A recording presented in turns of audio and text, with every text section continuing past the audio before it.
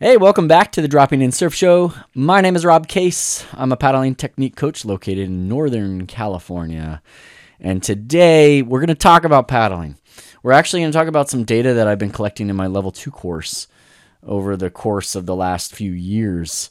And specifically, two different metrics I want to talk about today and some interesting findings or results.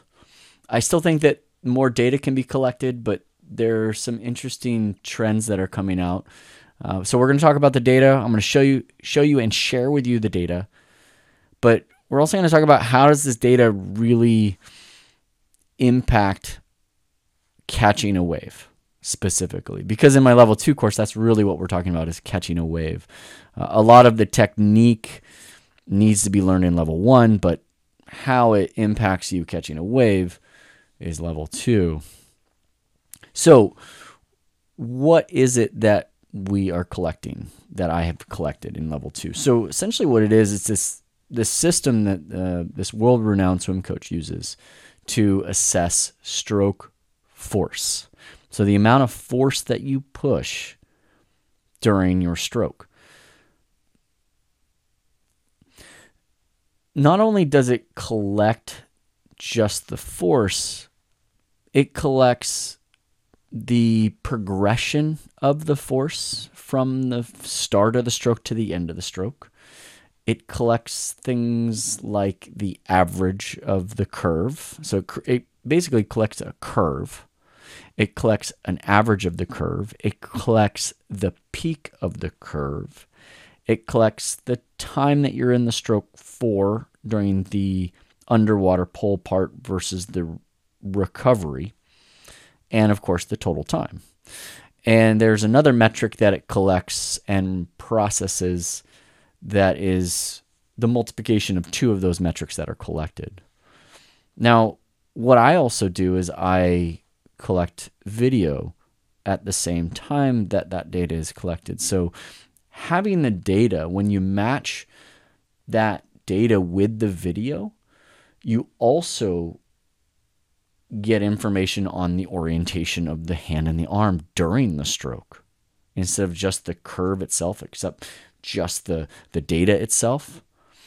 And we're going to talk about why that's very important in terms of the effectiveness of a stroke versus an ineffective stroke. When you combine the video with the data, you also get the timing of the stroke at different parts of the curve.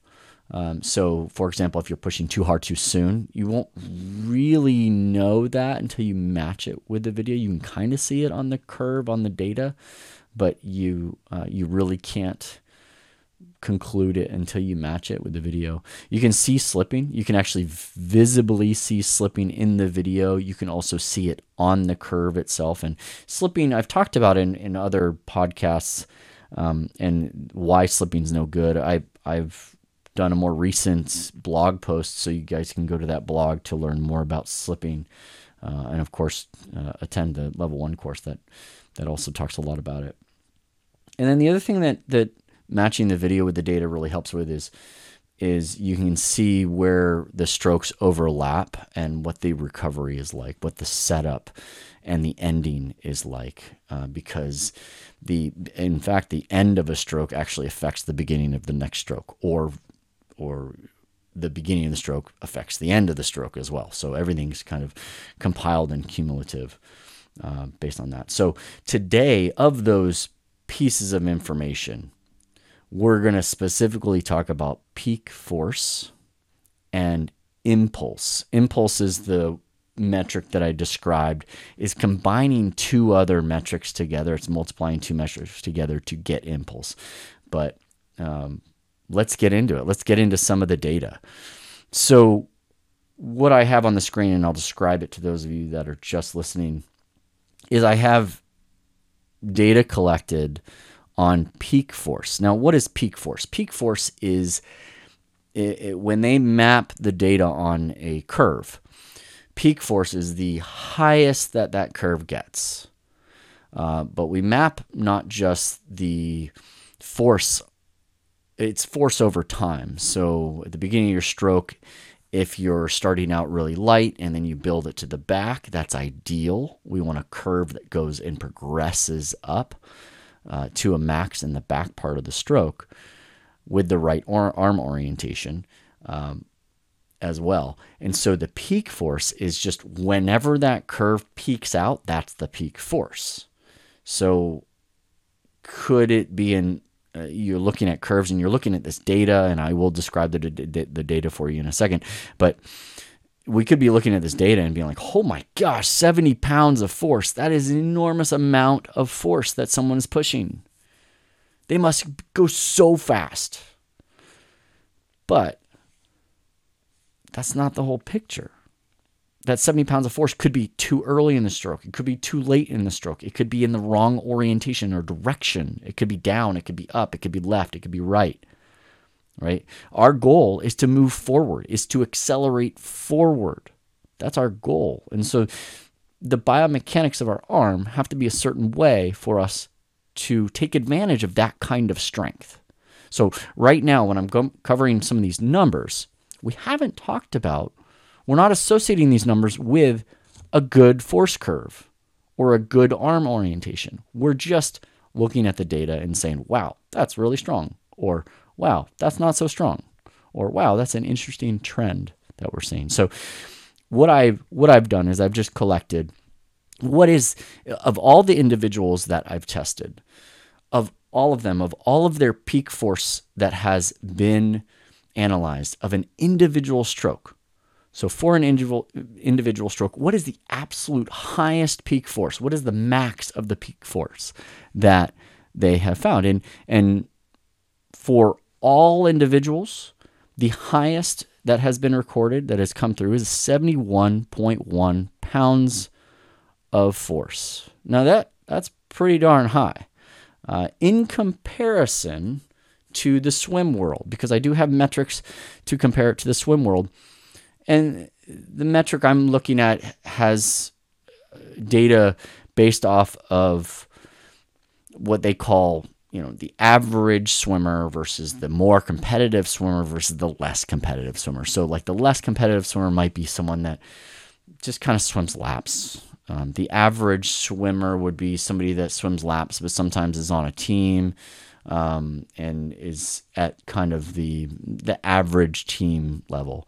And then the more competitive would be like the elite swimmers in the country. And so it's their averages, not their max of everybody, but their averages are 30 for less competitive swimmers. So those are just the lap swimmers, 30 pounds of force. 40 pounds of force for the average run-of-the-mill swimmer on a swim team or somebody that doesn't compete at the highest of levels.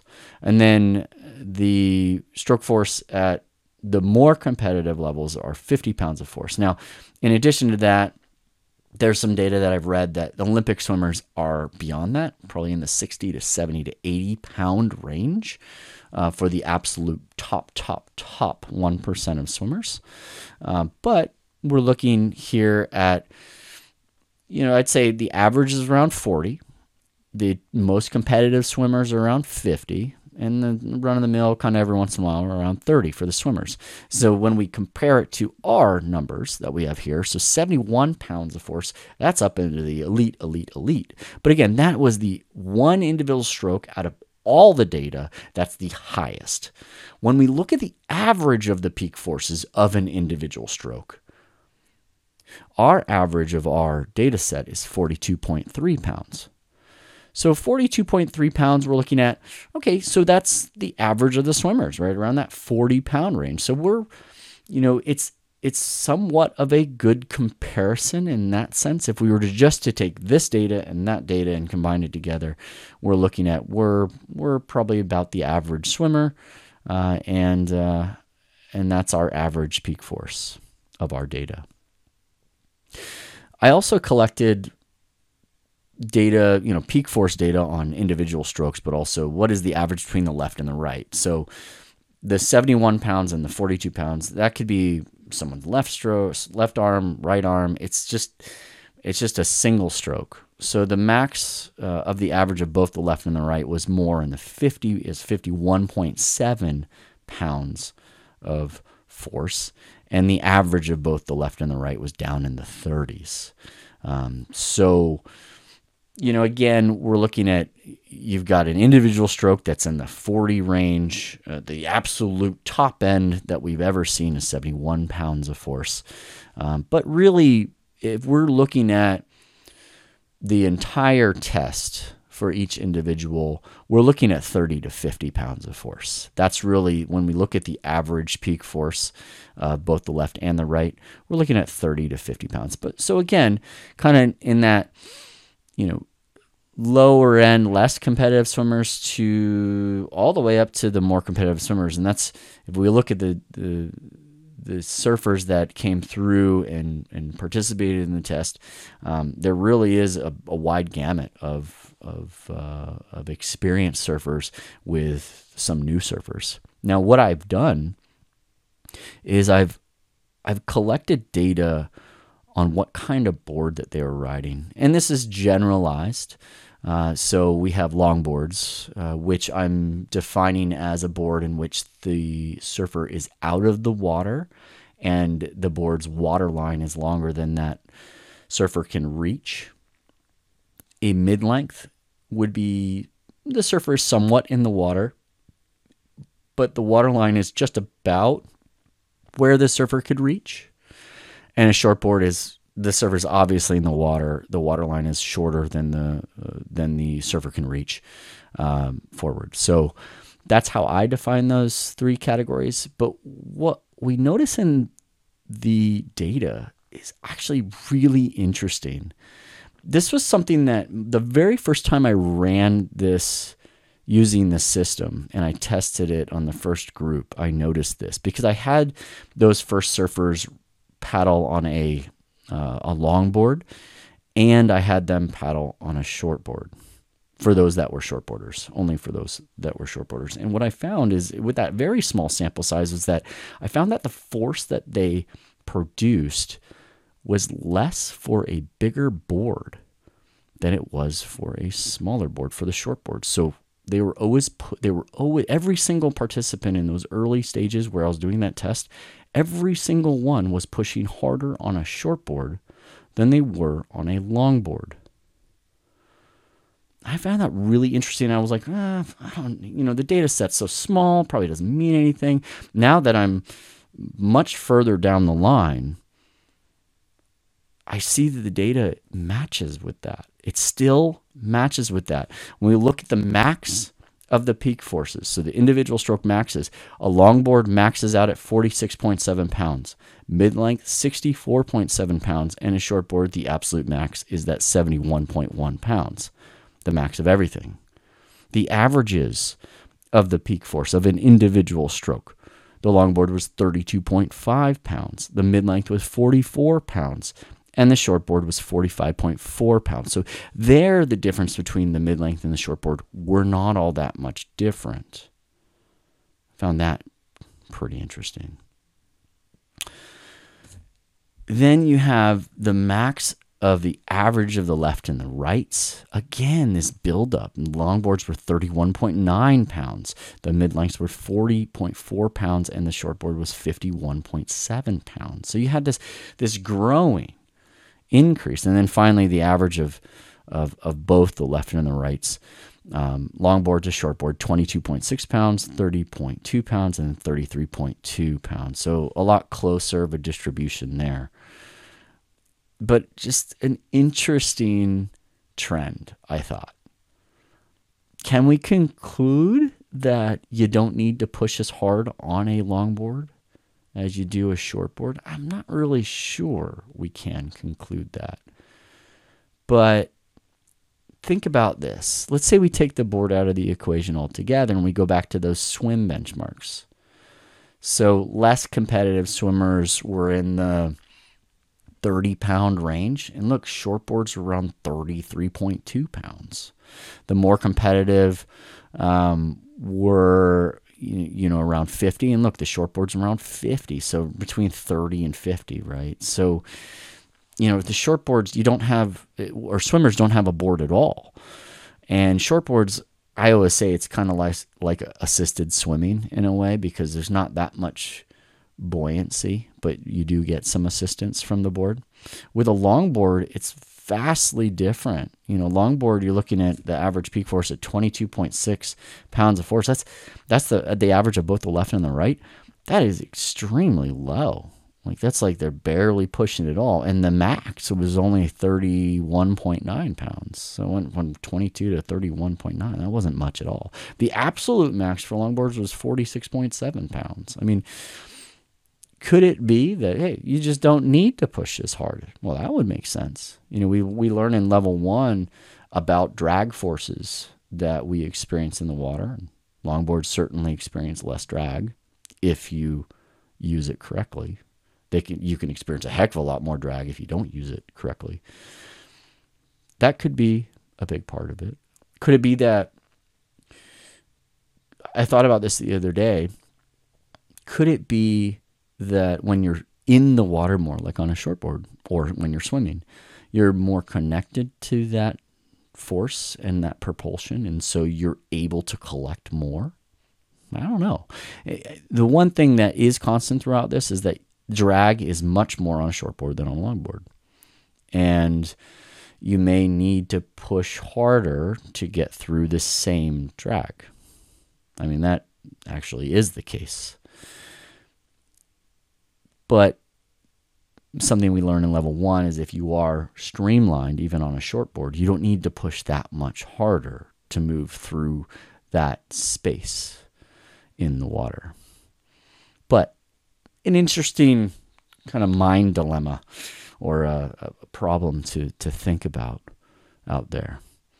So from this data, we're looking at, hey, at least with the shortboards, we're in that range of the swimmers, 30 to 50 pounds on average, maxing out at between 45 and 70 pounds of force. And the longboards are a lot lower than that. The mid-lengths are kind of right there in the middle. Now, I get a lot of clients that want to know how they stack up to the rest, and this is kind of the start. This is a statistically significant number of data points, and so this is kind of our starter of our averages. I'll continue to add to this, and maybe we'll update it again next year or the year after to see how the numbers have changed as more and more people test and provide data. But right now, if you've done this, if you've taken level 2 and you have your numbers, you can now stack up next to these averages and see kind of where do you stack up next to that. Now, does that make you a better paddler? Not necessarily, which we'll talk about in a little bit. But it does give you something to compare. Now, I get a lot of people that want to compare gender. Mostly the women. Women are like, how do I stack up against the men? So when we look at the men, and we narrow this down just to the men, you'll see there's where the 71.1 total is. Their max of the average is 51. So they're between kind of that 51 and 71. They're kind of setting that benchmark, and the average of the peak force is around 30, 34.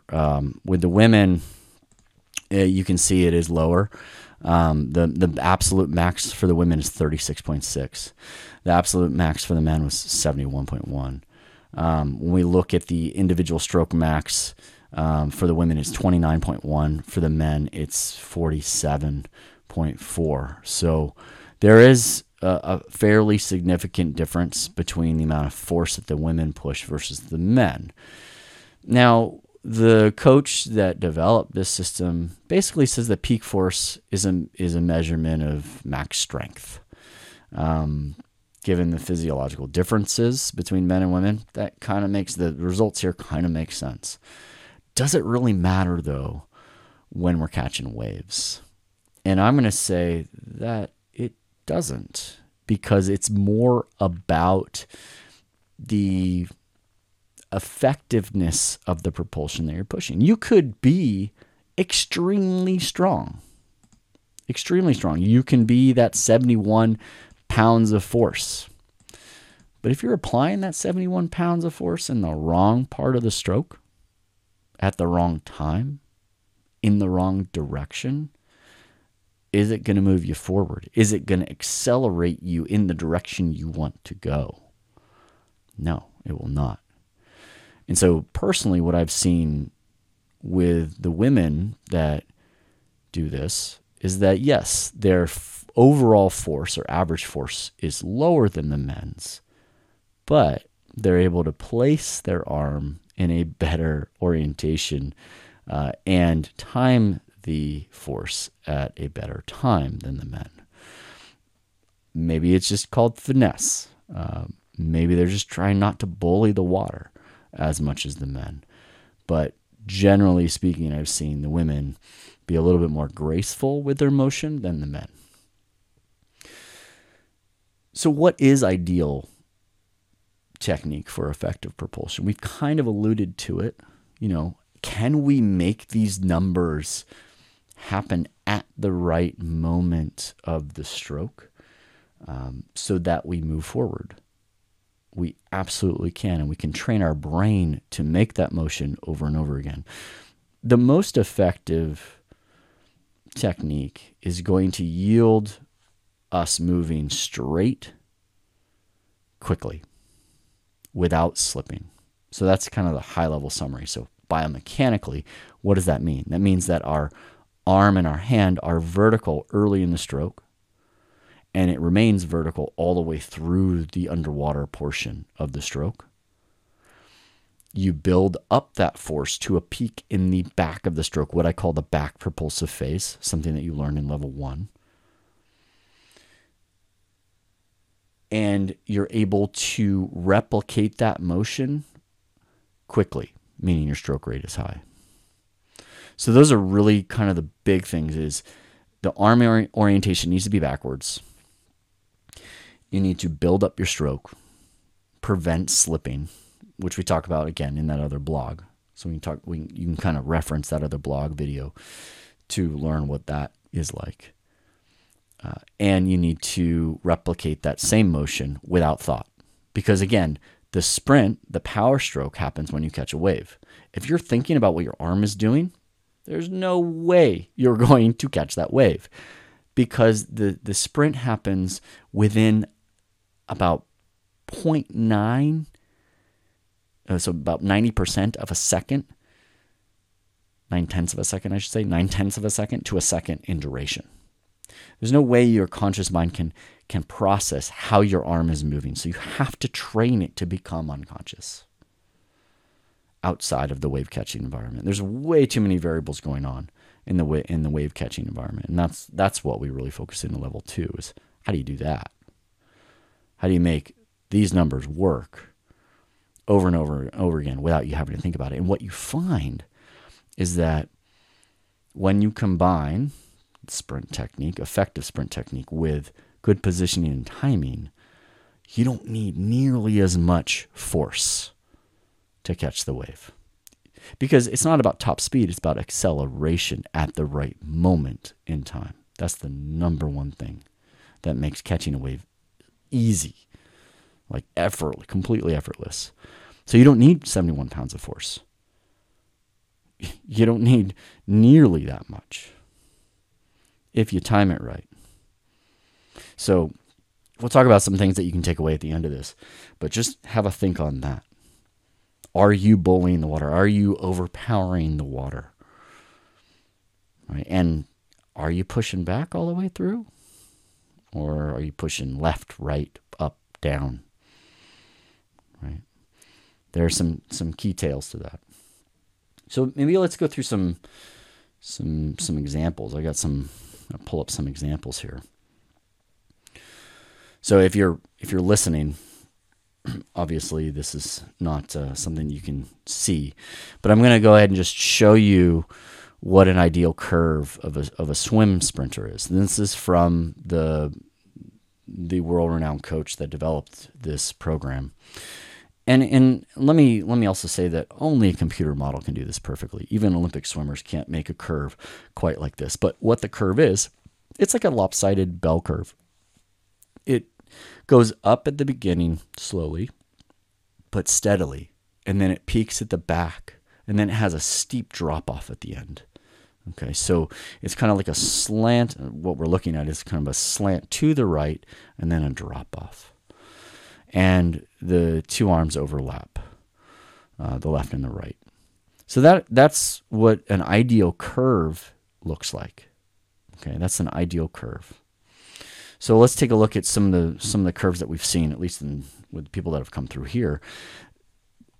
What I have on the screen here is actually a pretty good curve. And again, you're not going to get a great curve because only really a computer can make a perfect curve. But this is a pretty darn good curve. You can see that I've stopped it on the frame where the peak is at the back part of the stroke. The arm and hand are vertical. It has the curve has built slowly up to this peak, and then right after it drops off. It's pretty darn good. It's a pretty darn good curve. It's very effective. That is going to move that surfer forward very effectively.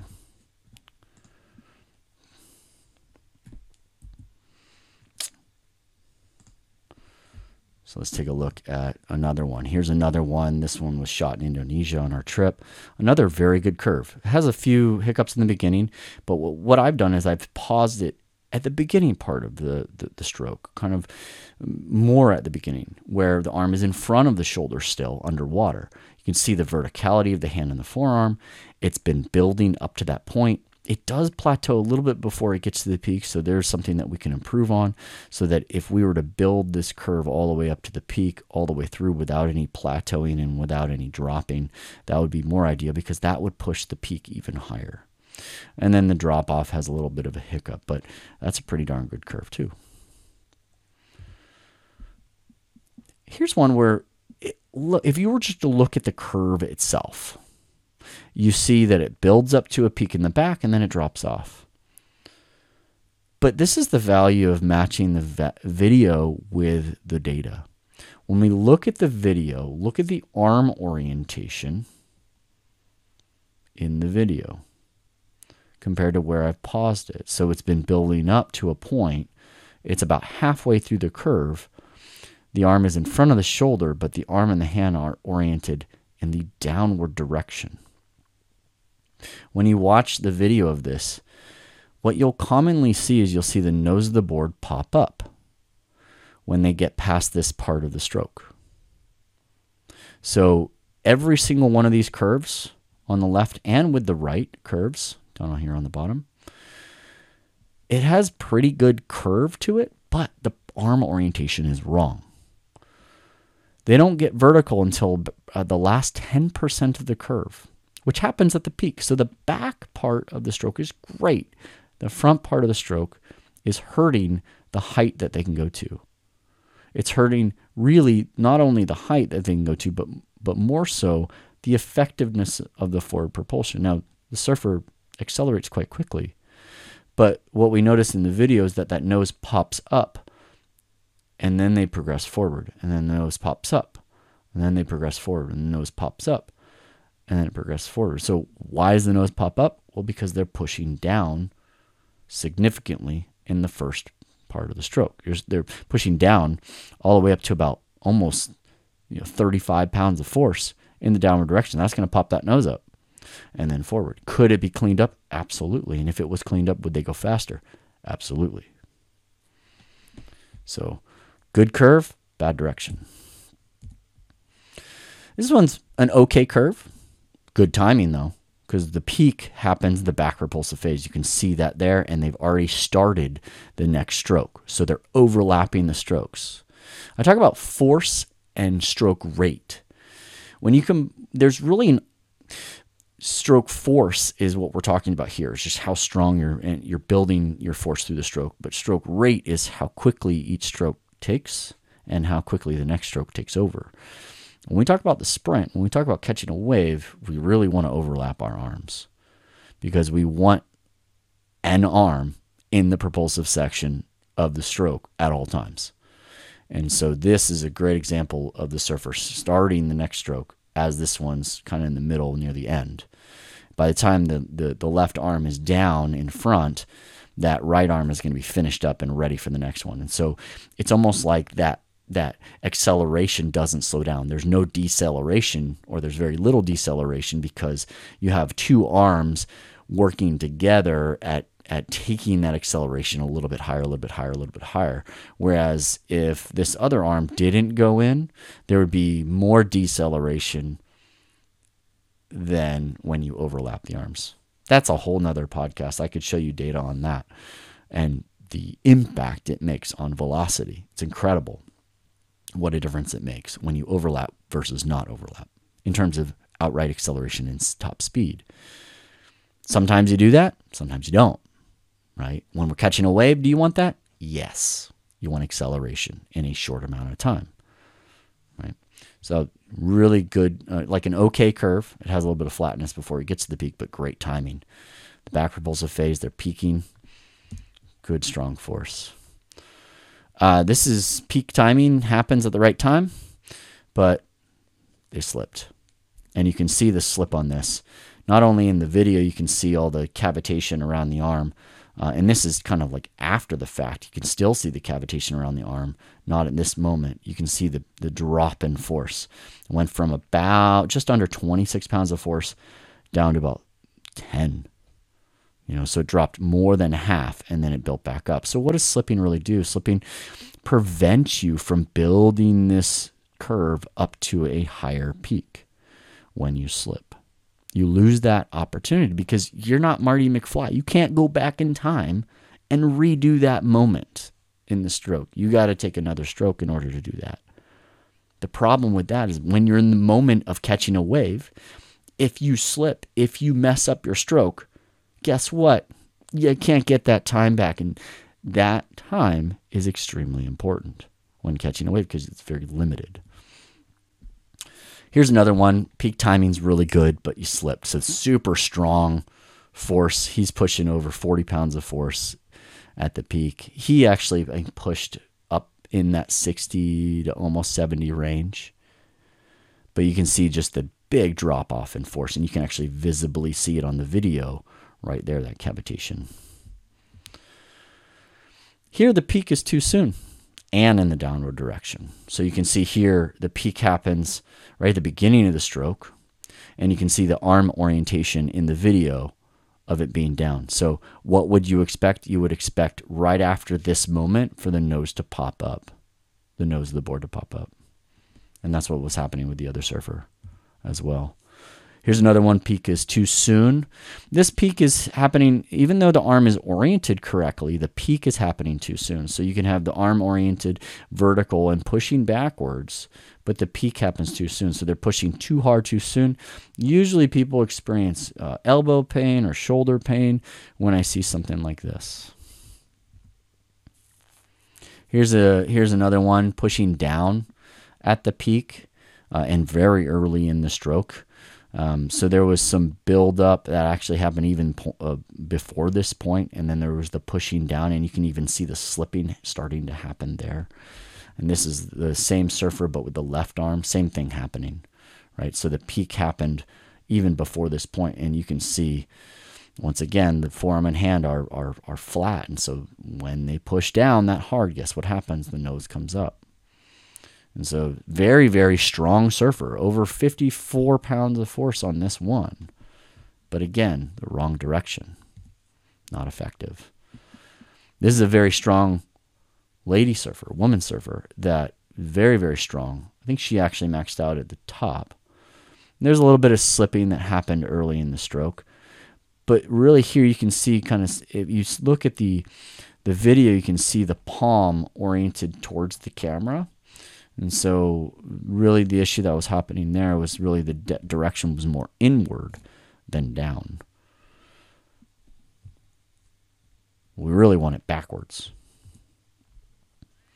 Here's a slip mid-stroke. You can see the slope, the curve drop mid-stroke. You could also see on the video the air bubbles mid-stroke. This is another one that where you swing inward too much.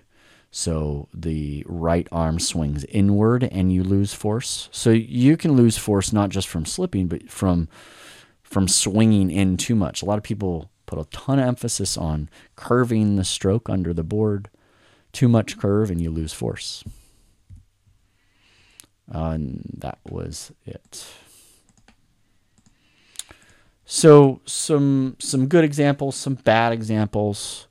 Just in summary, bad examples would be, the curves aren't right. They're not progressing. They're slipping. The arm and the hand are bad orientation, meaning they're not vertical and pushing backwards. Good technique would be a building up curve, a building up of progressive force from front to back, and the hand and the arm vertical from above the shoulder to as far back as you can get it. Pretty basic. So that was a lot of information, a little bit of time. Hopefully it helps. We're going to go on to one more metric. It's called impulse. So what is impulse? I'm going to scroll down here. Impulse is defined as the average force. So the average force of the curve, or the area under the curve, times the seconds that you're in the stroke for. Not just what you're pulling for, but the entire stroke. So from pull to recovery back to the start, that's the total time. So if you have an average force of, say, 5 pounds of force, and you're doing it for a second, then your impulse would be 5, because it's 5 times 1. I made that simple. Made that easy for me. What if your stroke was longer? Let's say it was 2 seconds long, and you had 5 pounds of force. Then your impulse would be 10 pounds. So what impulse really does, in my mind, is if your biomechanics are good, impulse is a fantastic metric to use to measure the effectiveness of your stroke, at whether you're getting better or worse. Again, the big caveat here is that if technique is good, impulse is actually a very good metric to determine how far you're going to go, how fast you're going to go, how fast you're going to accelerate. So meaning if you have a buildup of your curve from front to back, if your hand and forearm are vertical from front to back, and it's building up, impulse is a very good metric, because it takes the average force times the number of seconds that you're in the stroke for. Impulse for the sprint is always higher than impulse for your regular stroke. It's usually anywhere between 50 to 200% higher, depending on how lightly the surfer is doing their regular stroke for. But what's weird about that metric that I'm talking about, is one could say, well, I'm just going to stay in the stroke longer. I'm going to do Rob's example and say 5 pounds of force on average times 2 seconds versus 1 second. I'm just going to stay in the stroke longer, right? I'm going to stretch it out. But you end up going slower when you do that than if you were to sprint. So when I ask clients to do their regular stroke in the pool, for example, and I measure their impulse, and then I ask them to sprint and I measure their impulse, they move their arms a lot faster, and so the number of seconds goes down. But it's offset by an increase in force. So there is kind of this balance that we always have to make between stroke force and stroke rate, because that's what we're talking about here. This is the exact balance between stroke force and stroke rate, because it takes stroke force and it multiplies it by time, which is a part of stroke rate. Right? Rate is distance over time. This is just the time portion of it. So the data that we have here on impulse, all of these numbers that I have here, 19 pound seconds, 12.5 pound seconds, because remember it's pounds times seconds, 17.9 pound seconds, 10 pound seconds. These are averages. 19 is the max of everybody. The highest, or the average of the individual strokes, is 12.5. So you're looking at between 10 and 19 pound seconds. They don't mean anything in many of the examples that I've showed you, and actually much of the data that we see here. So why even share this with you? Why even say, oh, impulse is great, and here are the numbers for it that we're getting? The reasons I say that we can't really use impulse on many of these surfers, there are a few surfers that we can use impulse to start to see improvements. But right now, for the majority of the surfers that went through this, their impulse is bad because, as we saw in the bad examples, they were pushing down or inward or outward or too soon, or the curve wasn't good, or they were slipping. There were too many issues when we measured them, and so we have to fix those things, then remeasure them again. And why I say a few of the surfers, we can use impulse. A few of the surfers have done that. They've come back and we've remeasured, and we've worked on things, and then we've remeasured again. And we've done that a few times with a few of the surfers for follow-ups. And what we do is once they get the good biomechanics down, now we can use impulse. So if, for example, one of the surfers I'm thinking of has an impulse of, say, 8 pound seconds on average, and we work with her on not just technique, but on strength now. Because if you have the biomechanics right, then you add strength on top of that, oh man, now you're going to move. Now you're going to book it, as long as you balance strength with technique, right? And so let's say her benchmark was 8 pound seconds, and we work on that, and maybe she's with doing a strength program, or exercising more, lifting weights or whatnot, and then she comes back and the biomechanics are the same, but she's stronger. Maybe she goes to 10 pound seconds. That is quantifiable evidence that she has gotten better at her effectiveness of her sprint stroke. Because at that point, when we look visually on the video, we're like, oh yeah, it's good. But we can't see if she's that much better, right? We can't see that she went from 8 to 10 pound seconds, right? But here we can. So it's something that is much more quantifiable at that point, and can be extremely useful to somebody to see whether or not their training program is working or not. But again, the biomechanics need to be good. And with, I'd say, 95% of the participants in the data that we're seeing here, these impulses, we didn't really use all that much. I described what the impulse was, but we needed to clean up a few more things and retest. But I think when we look at this data, it's interesting. I'm going to keep adding to this data. But how do you use this information now? How do you go out and say, all right, well, I just listened to Rob for that, however long this podcast is. Well, so what? What is that going to help me? I think you got 4 takeaways here. 1, don't focus on strength of your stroke, right? You can be the Incredible Hulk. That's great. But if you're putting it in the wrong place at the wrong time, in the wrong direction, doesn't matter. That's what we saw.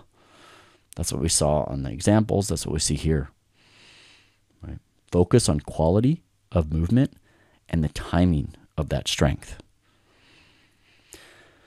Number 2, I think a good takeaway here is go out and notice the difference between stroke force and stroke rate. Play around with these 2 concepts. Increase your stroke rate, meaning the speed at which you turn your arms over, but back off on your stroke force. Now, in the mind, that's very difficult to do. I see it all the time with my clients. I'm like, all right, do the same thing, but increase the stroke rate, but decrease the stroke force. And it is hard for the brain to figure that one out, because all that surfers have been given in terms of direction for paddling at this point has been paddle harder or paddle faster. What I'm saying is separate those 2. Paddle less hard, but faster. Or play around with the other way. Paddle harder, but less fast. right? So there's this balance between stroke force and stroke rate. If you paddle harder or longer in the stroke, your stroke rate goes down. Well, I should say if you paddle longer in your stroke rate goes down. If you paddle shorter, your stroke rate goes up. Right? So that's more speed, not force. But the brain it's really difficult when I tell you to paddle harder, you end up paddling faster. And that's not what I necessarily would like. If I say paddle harder and faster, that would be both. And that's what the brain always kind of translates it to. So play around with that concept. Separate force from stroke rate and play around with that. Third thing, how to use this information. Play around with your force on different types of boards. Long boards, mid-length, short boards. And volumes, right? And see for yourself, do you feel a difference in acceleration when you put more or less force into one of those boards? Now, for me, why I find that information so intriguing that the longboard ends up being less force than being used than the shortboard is because when I'm on a longboard, there's just so much more mass. And to get a longboard moving, it requires strength. It doesn't need a lot of strength right off the bat. You need to build that strength. And once you get your momentum going, now you don't need to use a lot at all at that point because you're flowing so freely at that point. But with a shortboard, so I always look at a longboard and I say, well, there's so much mass. It's very slow to accelerate, but once it's up to speed, that momentum carries. That inertia carries over. Whereas a shortboard doesn't have as high of a top speed, but accelerates a heck of a lot faster. A lot faster. Actually, when we were doing that length volume experiment with Zuhair in the earlier podcast, when we got to the ocean portion, I always had to set up just a little bit further outside with the 8.0 than the 6.0 because the 6.0 you could basically just pop it and go. It accelerated so quickly. The 8.0, I needed to get that thing moving, even though the volume was the same. That a little extra length, I needed to get that acceleration moving a little bit sooner, the momentum sooner. So play around with that on different boards. Play around with the amount of force that you push and be conscious of that. Now, not when you're catching waves. Do it in between waves. Do like a 4-stroke sprint and be conscious of different forces that you place in your stroke. So maybe one set of 4, you go at like 30% effort in terms of force, but your stroke rate is high. Okay, that's important. So it's kind of going back to step 2 or the second takeaway, like separating stroke force and stroke rate. In step 3, it's like, okay, once you've separated stroke force and stroke rate, try this, because otherwise you're not going to be able to do it. So maybe the next set of 4, you rest, and then you do the next set of 4, and this time you're taking it at like 60% of your total force effort, and then 80%, and then 100%, and just see which one moved me faster, which one felt like I was getting more acceleration out of it. Fourth thing I think you can get from this information is really focus on acceleration rather than top speed. And this is kind of a hint on ideal wave catching technique. It's more about acceleration. So the key reward in your brain when you do it right, when you have effective propulsion and effective sprint technique, it's not top speed, it's acceleration. How quickly can you accelerate? Can you be a Ferrari, even if you're in a Buick? Right, so hopefully this helps out. Hopefully this was intriguing enough for you to listen for the whole episode. If you guys have any questions, feel free to reach out. If you guys have any suggestions on topics, feel free to reach out and give me some suggestions or recommendations. And until next time, I'll see you in the water.